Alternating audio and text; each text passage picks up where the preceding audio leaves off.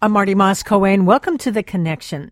Today on the show, why we human beings who can behave so badly and often do are actually built for goodness, cooperation, empathy, teaching, learning, friendship, and yes, love. I know it sure doesn't seem that way. Our guest, social scientist Nicholas Christakis, says we focus too much on the violent, hateful, and destructive things that people do, which can blind us to the positives in human nature.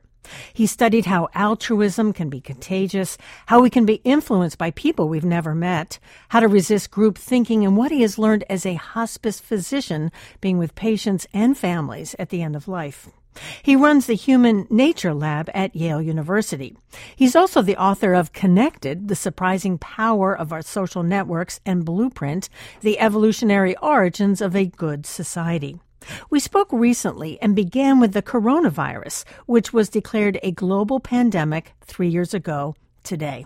Christakis wrote in his latest book, Apollo's Arrow, about how the virus has changed the way we live. Nicholas Christakis, nice to have you with us on The Connection. Thank you so much for having me, Marty. You're welcome. You know, we're marking this third anniversary of the start of the coronavirus pandemic, which has killed 1 million people in this country. Obviously, many more around the world. We've seen reckless and selfish and foolish behavior. We've seen heroic and altruistic behavior. In a sense, two sides of our humanity. You have said that plagues are a feature of human existence. Are you heartened? Are you disheartened? Or both about how we have handled this particular pandemic? I think I would say we've not done as good a job as I would have expected of a wealthy 21st century advanced nation as we could have done. But I would also say that many of the things we've witnessed, which you just alluded to, are typical of plagues and have been features of human experience for thousands of years. So everything from the selfishness and the misinformation, the belief in superstition. There was, I think during the plague of Justinian 1,500 years ago, there was a superstition that arose in the town that he describes that, housewives came to believe that if they threw terracotta pots off the second story of their household and they shattered on the street below, this would ward off the plague. And I think it was John of Ephesus was the historian that was writing about this. And he wrote kind of wryly that it became, therefore, more dangerous to walk through the city for fear of being hit by these pots than by catching the plague. And he was commenting on how superstition and false information arises during times of plague. Of course, we saw that in 21st century with COVID. We've seen the kind of people dying alone, which is for centuries, millennia has been a feature of plagues. We've seen funeral pyres burning day and night. Let's not forget which is a phrase from the Iliad. This oldest work of Western fiction begins with a plague. The Greeks were beset by a plague as they were laying siege to Troy, and the Homer writes about funeral pyres burning night and day. We saw that in New York City in March of 2020. We saw it in India last summer. We're seeing it in China right now.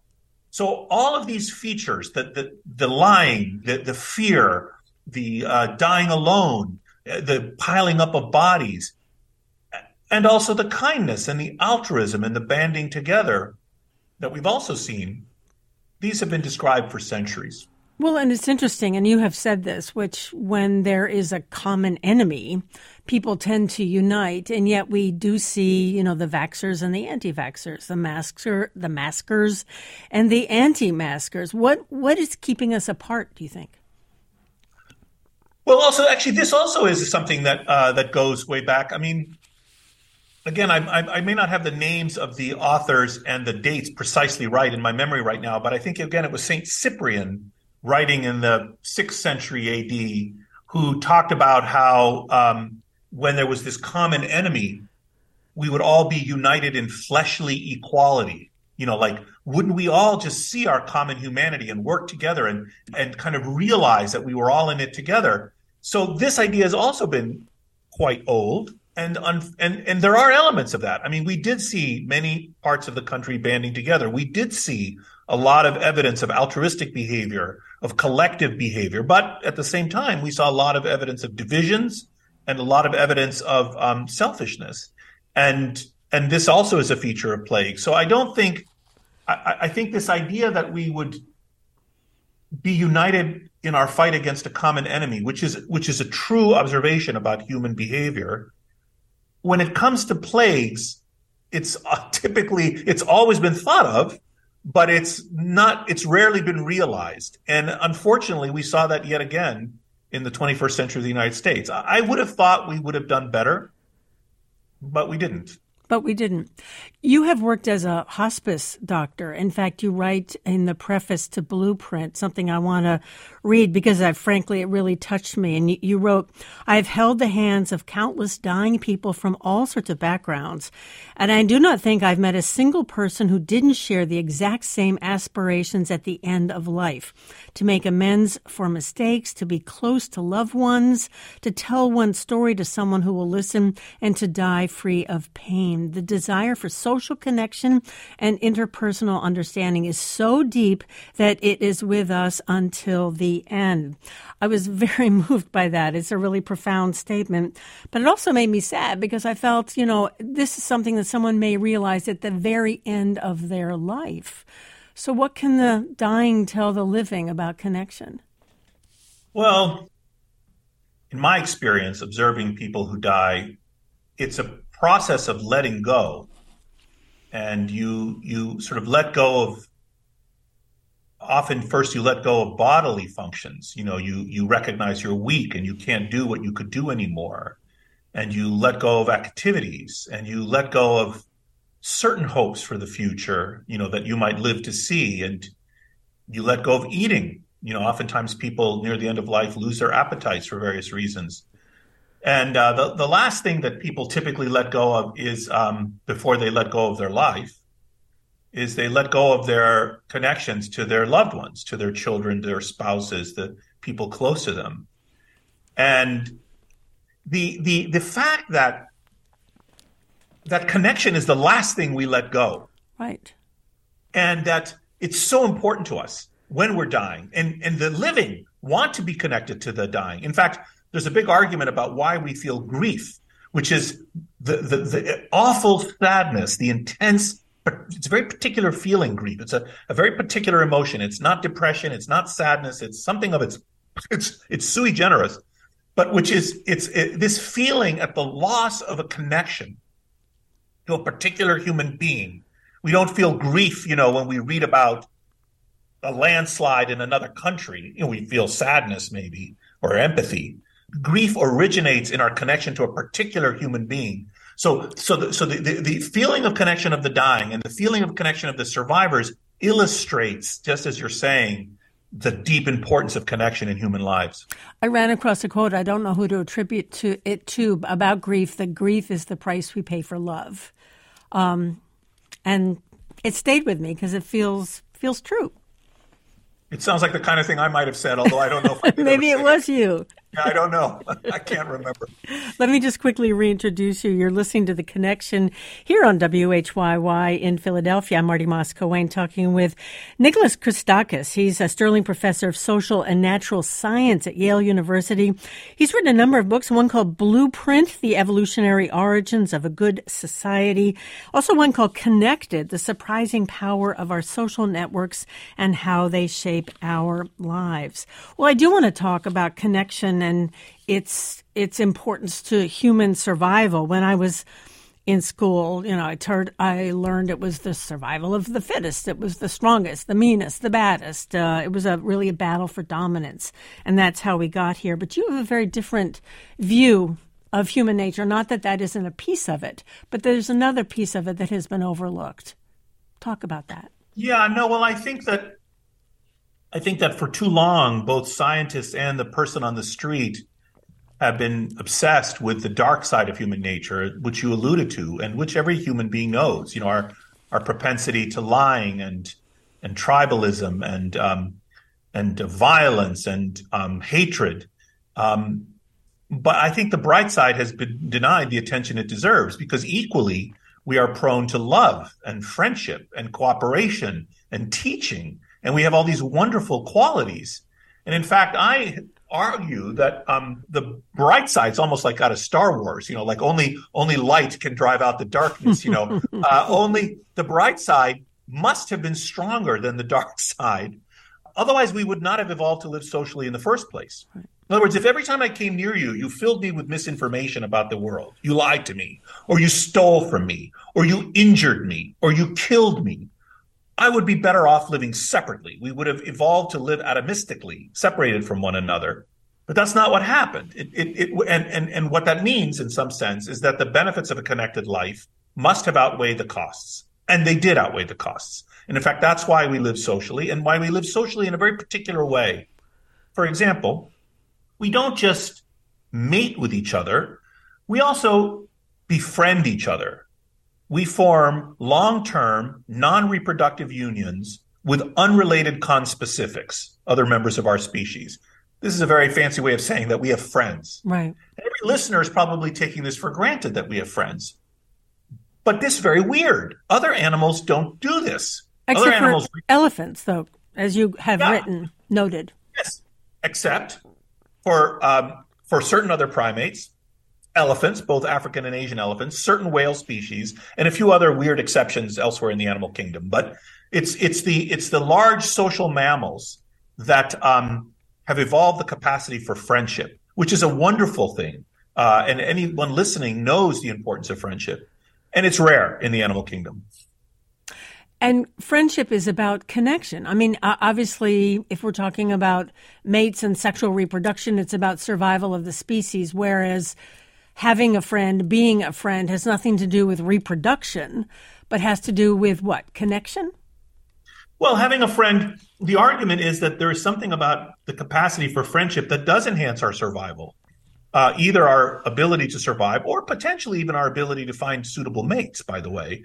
Many listeners will know that they found their spouse through their friends. There's a kind of fun, a way in which friendship is important even for that.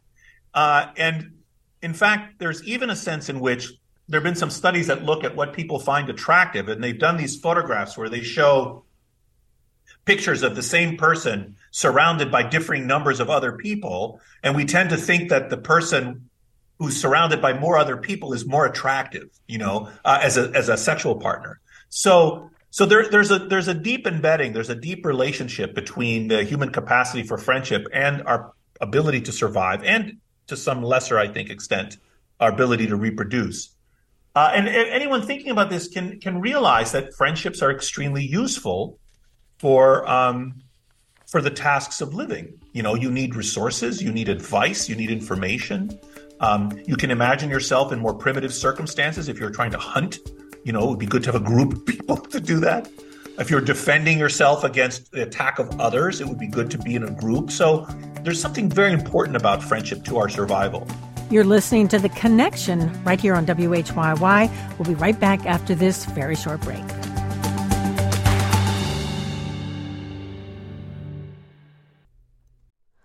Hi, it's Terry Gross, the host of Fresh Air. We bring you in-depth, long-form interviews with actors, directors, musicians, authors, journalists, and more. Listen to our Peabody Award-winning Fresh Air podcast from WHYY and NPR. I'm Marty Moss-Coane, and you're listening to The Connection right here on WHYY. Today's guest is Nicholas Christakis, professor of social and natural science at Yale University, where he runs the Human Nature Lab, also author of Blueprint and Connected. When we left off, he was describing how friendship has been essential to our survival as a species and our well-being as individuals. You've even said it's got kind of a foundation for morality, for our moral selves. Yeah, I think what happened is that in order to keep a group functioning where we're not genetically related, in other words, the idea that I would sacrifice my life for my children is a commonly understood idea, and it has a very sound evolutionary basis. And that for example, just to give you a couple of trivial examples, that if once my reproduction ability has reduced, I can increase my descendants by giving up my own life to save my child's life. So the fact that we would pay a price to benefit people that are genetically related to us, you can imagine that there might be a kind of very mercenary underpinning. But we are also nice to people who are unrelated to us, our friends, for example, who are not related to us. And this requires the evolution of a set of moral principles. And so one of the arguments in the book is that our capacity for cooperation, for example, and altruism, our willingness to share valuable information with people we're not related to, even in a weird way, even what you and I are doing right now, we're having this conversation, not just exchanging information, you and I, but ostensibly for the benefit of other people. And we're kind of giving some information away. And this is typical of our species. We do this all the time, but other animals don't do that.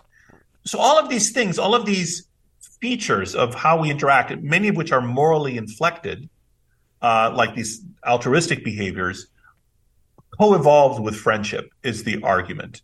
And so, yes, our capacity for friendship lies at the core of these other moral activities. You have written about and done a lot of work on what you call social networks, which I think is related to what we're talking about here. But one of the questions that you look to answer is, how do people that we don't know and have never met influence us? I mean, how they impact our lives, and yet our paths have never crossed. So the two ways that can be understood. The first is a kind of narrower sort of social network way.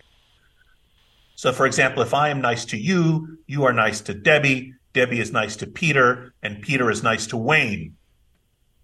So how Peter treats Wayne depends on how I treated you, even though neither Peter nor Wayne ever saw or interacted with you or me.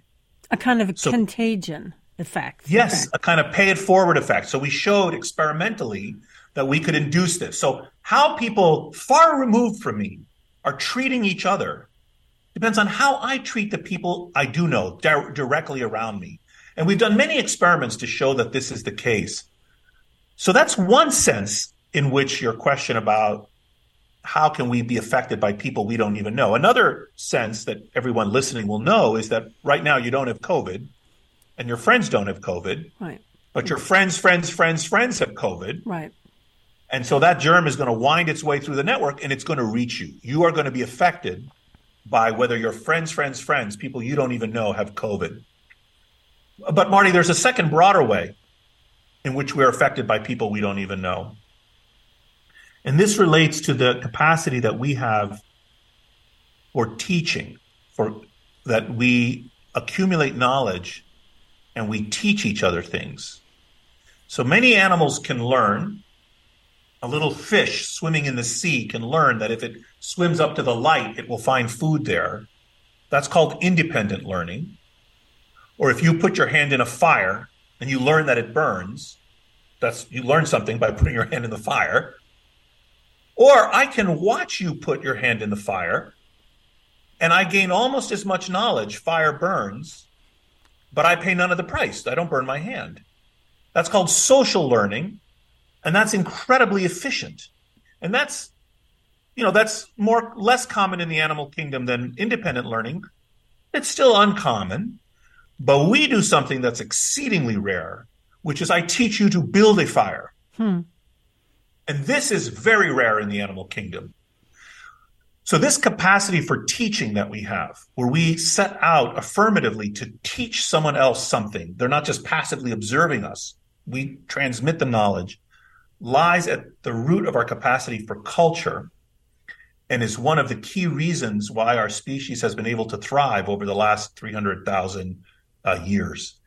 And it's because each generation is born into a world where all prior learning has been bequeathed to them.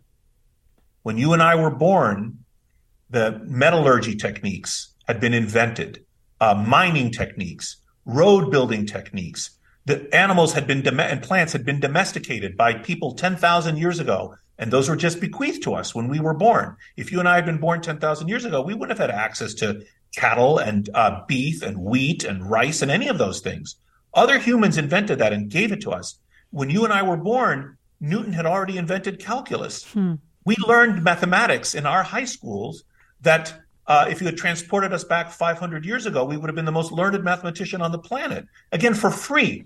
So all of this knowledge we are affected by and benefit from these faceless, unknown individuals far away in time and far away in space. I was thinking too. I mean, they're obviously, there's the good and the bad in groups and in connection. And there is, of course, the power of just the tribalism. One of the things you have written is, can you love your own group without hating everybody else? And there is a kind of, in-group, out-group sense, that we're the good people and everyone else are the bad people. Can we have groups without hating other people, other groups? Well, now you've put your finger on one of the most depressing aspects of human nature. I know. Sorry. And I don't know. Yeah, I don't know why in theory, we should be able to. I mean, first of all, the fact that we love our own groups is a very evolved feature of human nature. Again, this is also seen in certain other animals. But the question is, why aren't we just, let's say, indifferent to other groups? Why must we hate them? It's a big difference between thinking this other group is unimportant to this other group must be put to death, right? And unfortunately, we see a lot of the latter as well in our species. And there are a variety of theories as to why it evolved, and one of them has to do with our capacity for cooperation. In other words, in order to evolve the ability to be nice to each other, we had to also evolve the ability to distinguish us from them. And I can give you an example of that if you'd like. Sure. And I'm thinking we kind of seek out like-minded people or people that look like us. Well, they don't just have to look like us. It can actually, there's a whole literature on so-called minimal group experiments where trivial experiment, like you take a group of toddlers and randomly assign them to yellow and green T-shirts. And you can test that they understand that they haven't done anything to deserve this. They understand that it's chance. They got a yellow or a green T-shirt. And as soon as you give a little toddler a yellow T-shirt and then you show it a picture of a green T-shirted fellow toddler, they'll be like, that's a bad child. He or she deserves to be punished. They shouldn't be given any toys. Human nature at work, right? Yes, it's awful. It's awful. And of course, the grown-up version of that is military uniforms. And so, yes, I think it doesn't take much to elicit this from humans. That's fascinating. I'm also thinking, and this is something just drawn from our current political divisions, which are, very obvious, very tribal, it feels, where people have chosen a side and chosen their camp. I was frankly thinking of the insurrection of, 2 years ago. And the people, the part of the mob, were obviously held together by some common beliefs about our system and about our country and about the president and about the election. How do we counter something that is based on such wrong and frankly dangerous information? So I'd like to give you, if I can, a 3-part answer. Okay, sure. Go for it. So the first part is that one of the deep ironies of human nature is that in order to live socially, we first have to be individuals. In other words, we have to have an individual identity. And we, in our species, we do that with our faces. In other words, think about it. Why do we all not have the same face? For our kidneys to do their job, all of our kidneys should look the same and work the same. But for our faces to do their job, they all should be different. So we have evolved, and it's actually an evolutionary luxury that our faces all look different. And we evolved the mental capacity to recognize other people's faces and their individuality. You can tell the difference between other people. That takes a lot of your brain power to be able to do this. Sure. Also an evolutionary luxury. So it turns out that we evolved this capacity to signal and detect our individual identity. This is me, not someone else, precisely in the service of social relations. So you can remember who you've had sex with, who your children are, who's been nice to you or mean to you in the past. All of this requires that you can track individuals, okay? So identity is very important to social life. That's the first little sort of tangent. Going back to the January 6th insurrection and the pandemic, one of the things that happens during pandemics and has happened for millennia is that it heightens a search for meaning. And in ancient times, this was typically manifested by a rise in religion. And, when death is walking the streets, people quite rightly kind of begin to ask, what's the meaning of my life? What's the meaning of life? What is a good society? These are questions that people start to ask. And we saw that with COVID as well. We saw people who were like hunkered down at home, had a lot of opportunity to reflect. They were thinking about what's important to me in my life. Many people switched careers, switched jobs. This great resignation, I actually think, is a reflection of this very stereotypic search for meaning during pandemics. And in the summer of 2020, this was manifested, I think, on the left with the Black Lives Matter protests, where, of course, the killing of George Floyd was awful. Sure. And it was widely seen and rightly denounced. But the depth and the extent of the protests, I think, reflected not just pent-up anger at police brutality and pent-up dismay at the state of race relations in our society, but also the pandemic-induced search for meaning. And I think on the right, that's what we saw on January 6th. The mob, the insurrection, the people that stormed the Capitol and caused those deaths of those Capitol police officers, they thought that what they were doing was patriotic, right? They narrated that as a kind of, what kind of society do I want? And I think the pandemic played a role in that. So how do we fix it? So imagine we have a large population, our society, and we're divided into groups, and there's a lot of hatred and animosity and mistrust between the groups. There are two solutions to this. One is to take advantage of this evolutionary capacity we have to draw distinctions between groups, which are arbitrary, and to go what I call up a level, to say, we're all American. We have a common enemy, which is the Chinese or the Russians or, someone else. And, in many science fiction movies, this is a trope, right? Like when the aliens invade, all the divisions of the people, that we all get together to fight the aliens and we don't care anymore. So one solution is to go up a level. And this was appreciated by de Tocqueville and is a key feature of the American psyche, which is this notion that anyone can be an American and that we're all Americans. This kind of commitment to a greater group can help extinguish the divisions within us.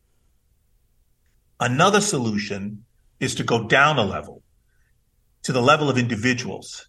And this is also a feature of the American psyche and was encapsulated not by de Tocqueville so much, but by Martin Luther King, who famously said, "I look forward to the time when my children will be judged by the content of their character rather than the color of their skin."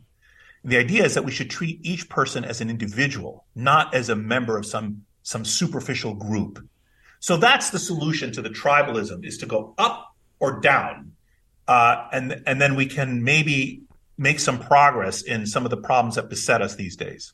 Let me just quickly reintroduce you. That's Nicholas Christakis joining us today on The Connection. I'm Marty Moss-Coane, and he is Sterling Professor of Social and Natural Science at Yale University. He's written a couple of books, one called Blueprint and one called Connected. In preparation for the show, I was thinking about, frankly, a couple of former neo-Nazi skinheads that I'd interviewed for a previous show that I hosted, Radio Times. And I said former because they had left these hate groups. And it was so interesting to me because for each of them, it was a momentary act of kindness in a surprising manner. From one was a skinhead, and it was an older Jewish man who had done this generous thing for him that completely shifted his perspective on himself. And I'm curious, as someone who's, looks at human nature, whether that makes sense to you. Totally. It makes sense to me from so many perspectives, not just a sociological perspective, not just the perspective from evolutionary biology, but just from the human perspective. I mean, I think that the only solution to breaking down these barriers, either morally or practically or scientifically, in my view, is to recognize our common humanity. Right. And those kinds of acts that you described do just that, right? The people see each other as a fellow human being. And I think that's enormously powerful and enormously helpful. Yeah. And I think it's, kind of a very small example of that in my own life is from time to time over the years, I have received hate mail and I used to, I don't as much anymore, but I used to respond to all hate mail. And you'd be astonished how often when you respond to hate mail, maybe you've had this experience. I have, yes. Yeah.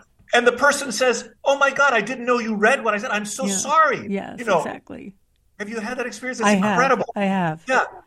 And then they say, "I didn't think you would actually read it. I'm so sorry. I'm not a bad person." And you say, "Yes, I can see why you might have been upset. And here's the part of what you said that I can relate to." Mm-hmm. And then people are very, not always, but often very generous. It's just this simple act of talking, it can be so helpful. And not just talking, but even showing some empathy for that person, even this person who, the day before was sending you a vile note. Which I think is incredibly instructive because, again, with everyone's in their warring camps, this sense that we don't have a chance to connect with each other.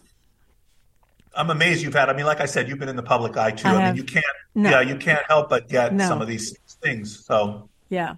I actually turned them into a performance piece. So. Is that right? Would you send that to me? I'd love to see it. Yes. It's actually very, very funny. Marty Moskowayne's hate mail. A dramatic reading in one act. I love your program, but you have one little speech error that really annoys me. You leave the L out of Pennsylvania. Marty, please pronounce the L in Pennsylvania. It certainly would be nice if you pronounce the state you live in properly. Pennsylvania has an L in the spelling. You say Pennsylvania. You pronounce it like Pennsylvania. You pronounce it like Pensacola. You should pronounce it like Pennsylvania. It is unbecoming to you as an intelligent person. It sounds ignorant, provincial, and not in a good folksy way. Oddly enough, Governor Rendell has the same defect. Governor Ed Rendell does this too. For him, is he trying to get votes for sounding folksy? You and Governor Rendell should be ashamed that neither one of you can pronounce correctly the state in which you live.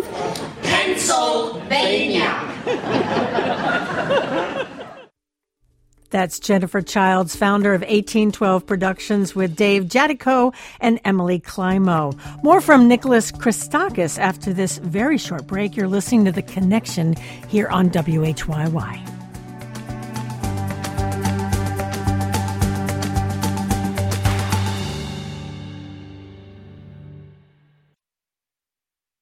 I'm Marty Moskowayne, and you're listening to The Connection here on WHYY. I've been talking with social scientist Nicholas Christakis about how we humans are better people than we think we are. He runs the Human Nature Lab at Yale. Let me pick up on something that you said, and I think something that's actually true about the United States is that we are a country that prizes individualism. We have all the mythology about our bootstraps and pioneers going out into the wilderness. Whether that has disconnected us as a country because we prize individualism so much, and then we don't value the group or the connections that come from a group. Do you see it that way at all? No, let me just add one more thing. And I was thinking about our policies are, we don't have generous childcare policies or family leave or even a national health insurance, which would sort of bind us together, I think. It is the case that our society is less communitarian, let's say, than Chinese or Japanese society. Yes, that's true, or than certain other societies.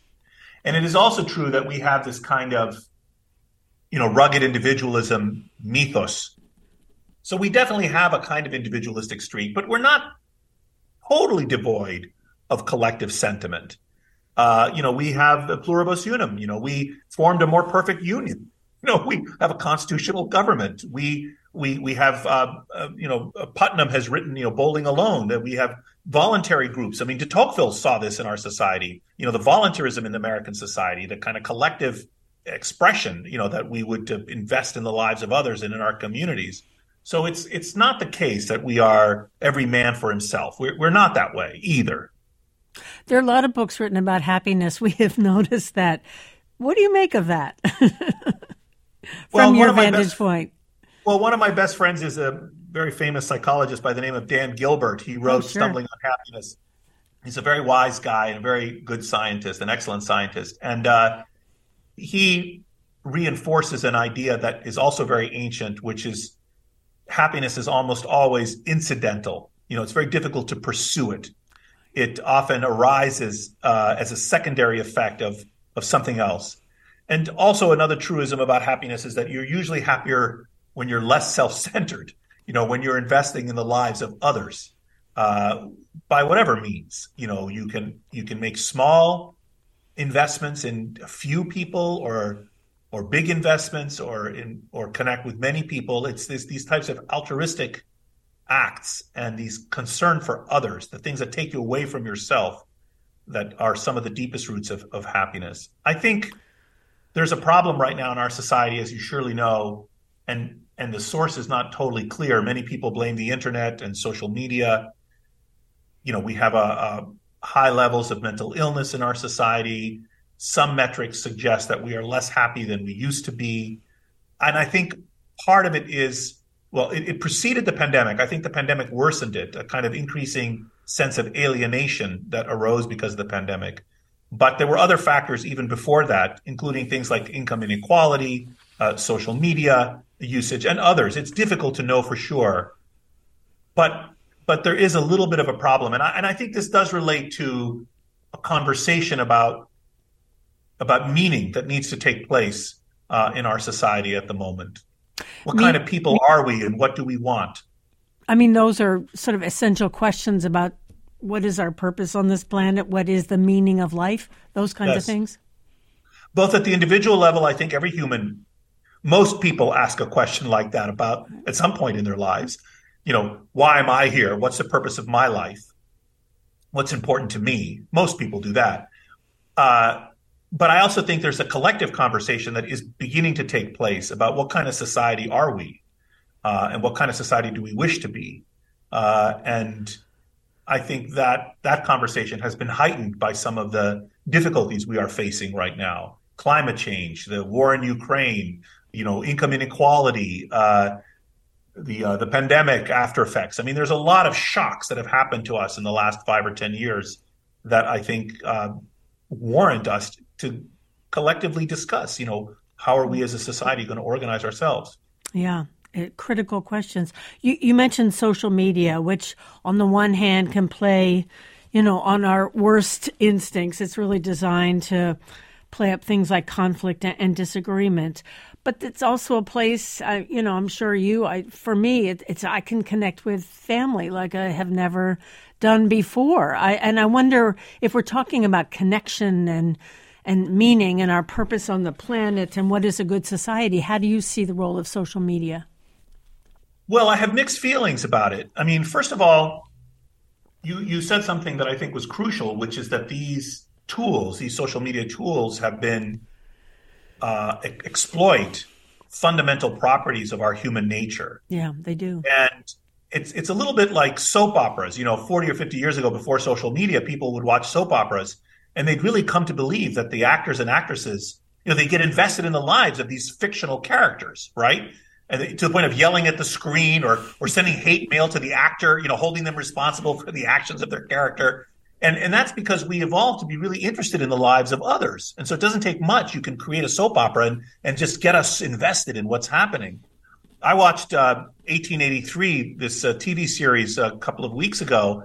And I don't want to give any spoilers, but I was really sad at some of the things that were happening. I'm like, this is just fiction, but it was kind of a soap opera feel. And so social media is like a soap opera. It's exquisitely crafted to exploit our feelings of jealousy, our feelings of envy, our gossipy sense, like we want to, our desire to observe what's happening among other people, and in a way that's so extreme that I think is not very helpful.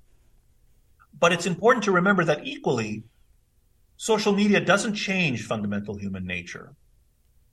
So one of the examples I like to give about this is that my Greek grandmother, who was born in a village in southern Greece over 100 years ago, she's been dead for a long time. But when she was a 10 or 11-year-old girl at the turn of the last century in southern Greece, if you could have talked to her, she would have, and about her social life, she would have said, I have one or two best friends, and there are 4 or 5 of us girls that hang out together.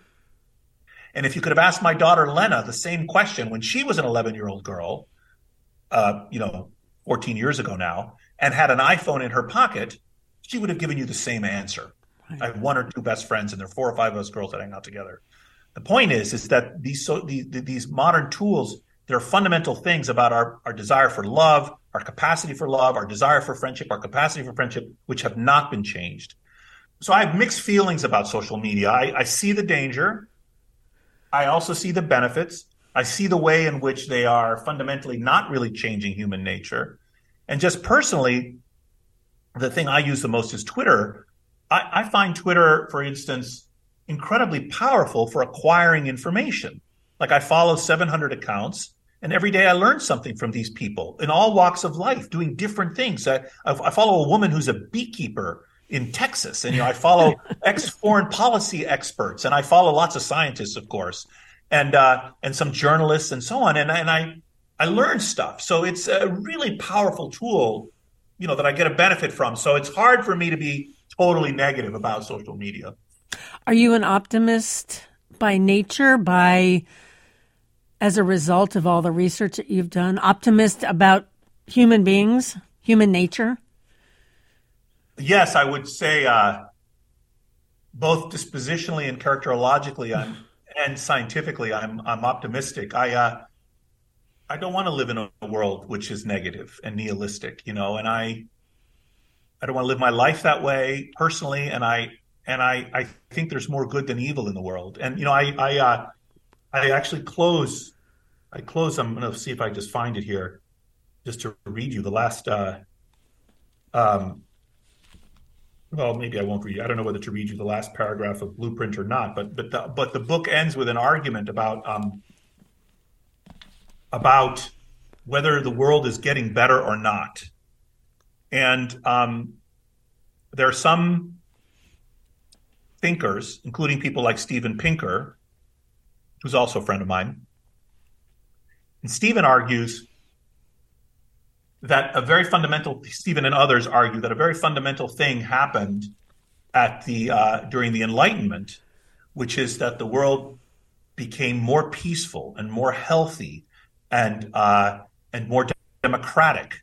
And yes, these benefits accrue differentially to different groups and over different time periods, but that the philosophical innovations during the Enlightenment about the equality of human beings, about democratic governance, and the technological innovations, the discoveries about electricity and magnetism, and the engineering accomplishments of steam engines and so on, that these contributed to a tremendous improvement in human affairs and gave us grounds for optimism that the world is getting better.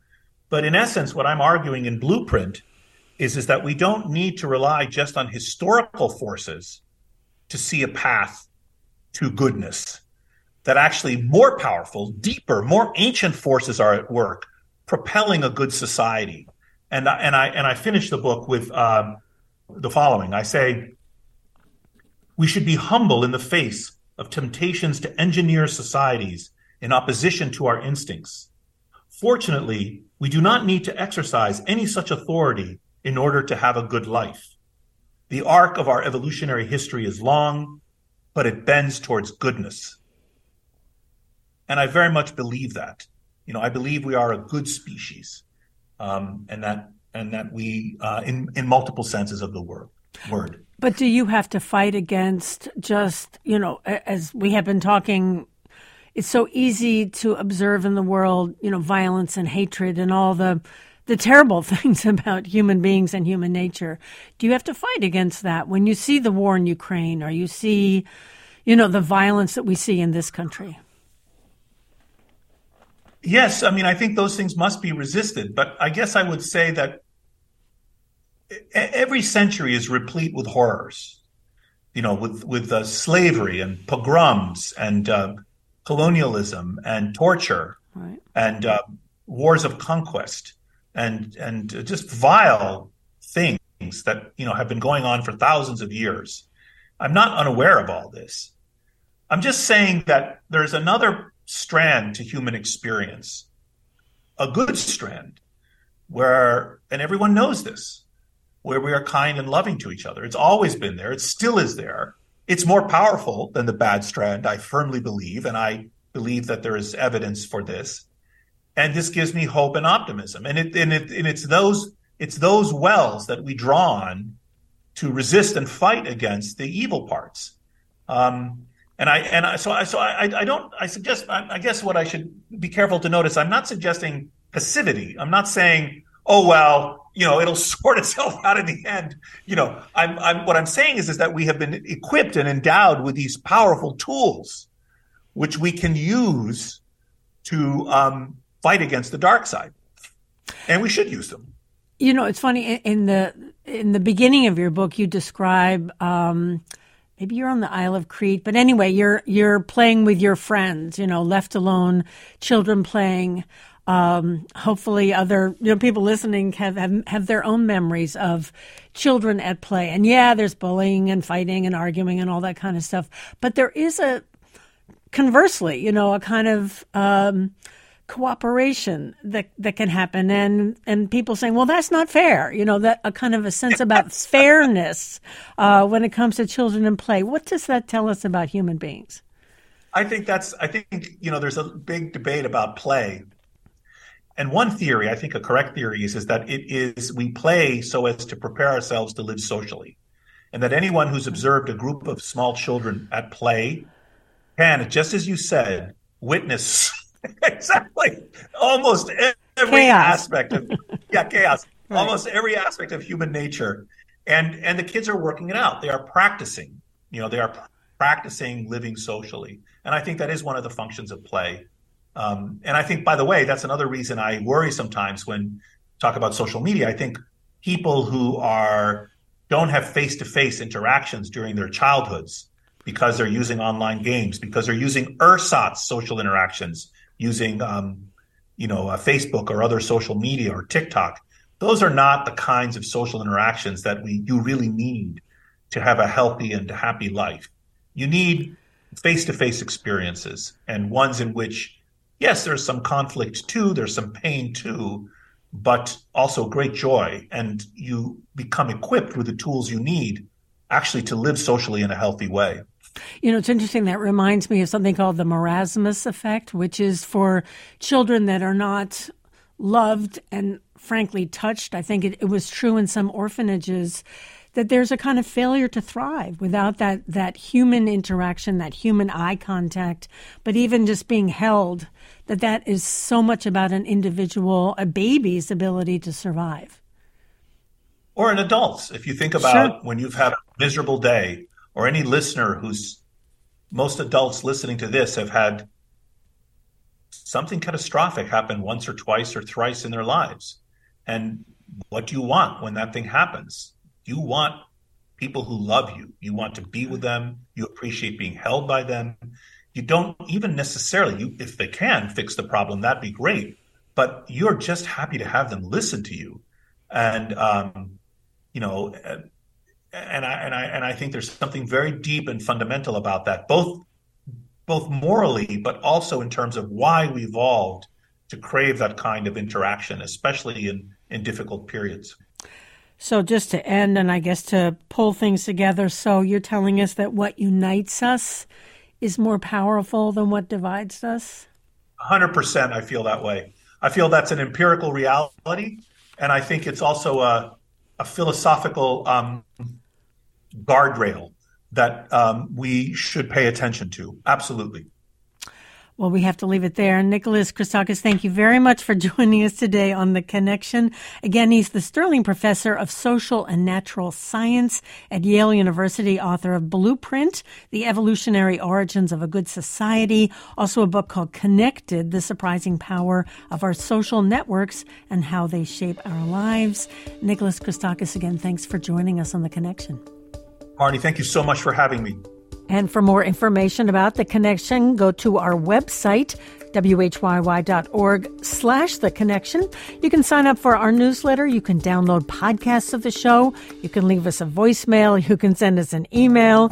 You can find us on Facebook, and you can also follow us on Instagram. Lots of ways to connect. The show's senior producer is Debbie Builder. Paige Murray Bessler is our producer. Our engineer today is Diana Martinez. I'm Marty Moscowane. Thank you so much for joining us.